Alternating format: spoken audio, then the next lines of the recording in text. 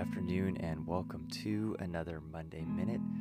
Thank you for joining me again today. This is the fourth week of Monday Minute in a row, and so if you followed along for all of these, it's much appreciated, and I hope that you're gaining something from these.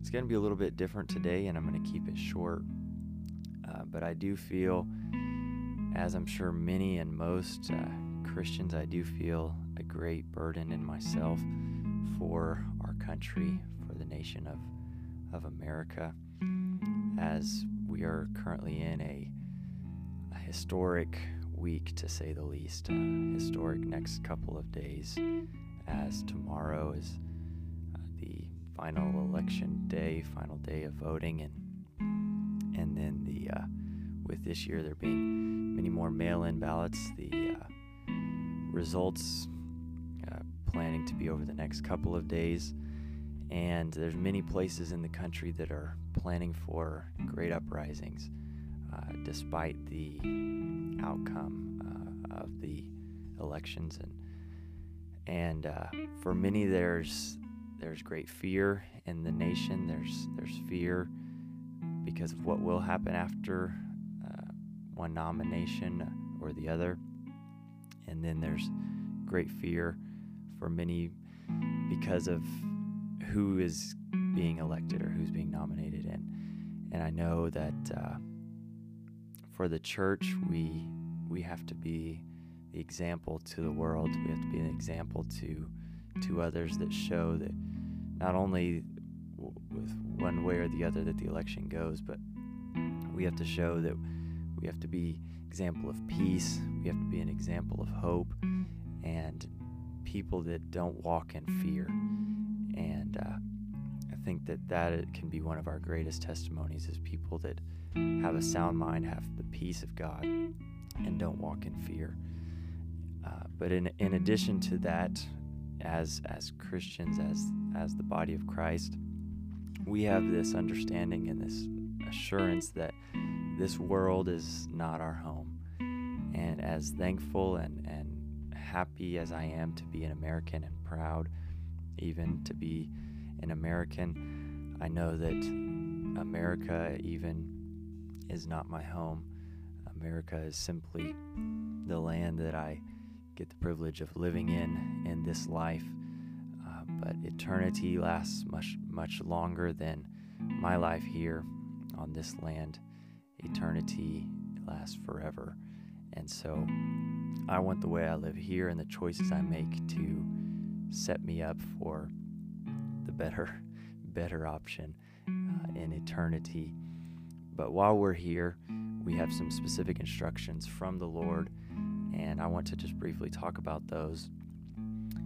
And before getting into that, a couple of things I want to say regarding these elections is as Americans, it is our right to vote, and we do have that privilege to vote, and I would encourage everyone to do so, as I know that many more this election, as in the past, many more now are voting, and there's been a resurgence in the millennial category in many states. There's been a resurgence and increase in millennial votes, and I think that's great. That's awesome. People wanting their voices to be heard. But just as it's our right to vote as Americans, we have that right. As Christians, we have the responsibility of prayer. We can put a lot of emphasis right now on voting, which is well and good and a privilege, but greater than a right to vote is the responsibility as Christians to pray. And in this hour, we don't come as children of God in prayer with fear or with doubt. We don't come with fear or trembling and saying, "Oh God, please, please let this person get elected," or "Please don't let this thing happen." But we come in the authority as sons of God and daughters of God. We come in that authority as the children of God and children of the King of Kings, for it's His kingdom that is eventually to come. It's his kingdom that's going to be set up in the world, and it's going to be an eternal kingdom. So regardless of the outcome or what happens in these next few days, which it is pivotal and important, very, very important times in our lives, regardless of the outcome, we as the church, we as the body of Christ, and especially my generation, we have a responsibility to stand up, to wake up from our slumber, and to wake up from our own opinions and get into the Word of God and get God's opinion and get our eyes set on things above. Get our eyes set once again on the kingdom of God that is to come, because we'll only get frustrated, we'll only have fear, we'll only lose hope if we keep our minds and our attention on this kingdom of this world. But when we begin to get our eyes on the kingdom that is to come, we have a great hope. We have a hope of glory, and we know that all the suffering of this present world cannot be compared to the glory that's to come once we are to be with him.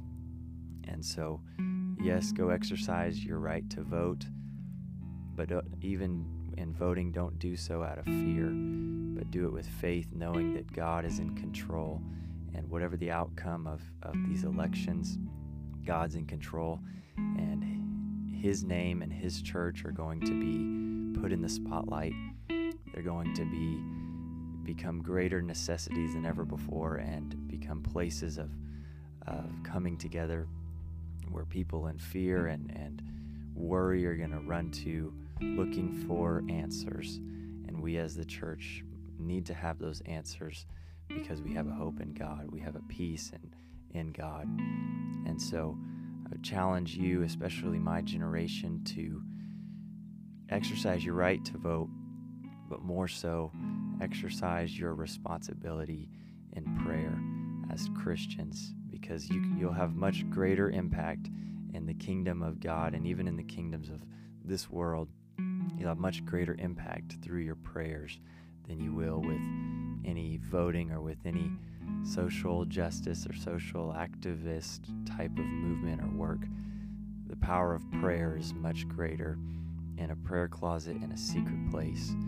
And just in closing, scripture I mentioned, I think last week or the week before, in Matthew chapter 6, the Lord's Prayer, his pattern for prayer, he tells the disciples to pray in this way.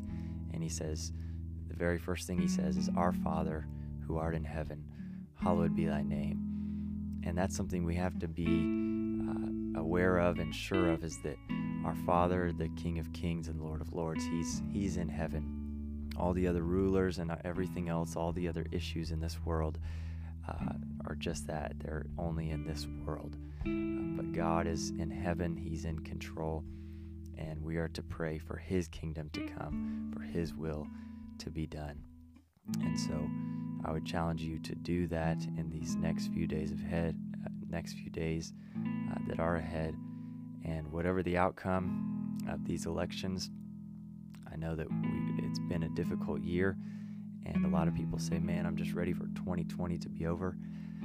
But I would tell you that just because 2020 ends and just because these elections pass, the issues of America and of the world aren't just going to simply fade away with this year or with this election. The issues of this world are going to continue, and the answer is going to remain the same, and that is prayer and pointing people to Jesus Christ, because Jesus is the only answer. He's the only way. He's the only truth, and through him it's the only way that we have true life and life everlasting. So thank you once again for tuning in today. I hope this encourages you, and that you'd be challenged in your spirit, and be challenged to find a place of prayer and to talk to the true King, the King of Kings, in these next few days ahead.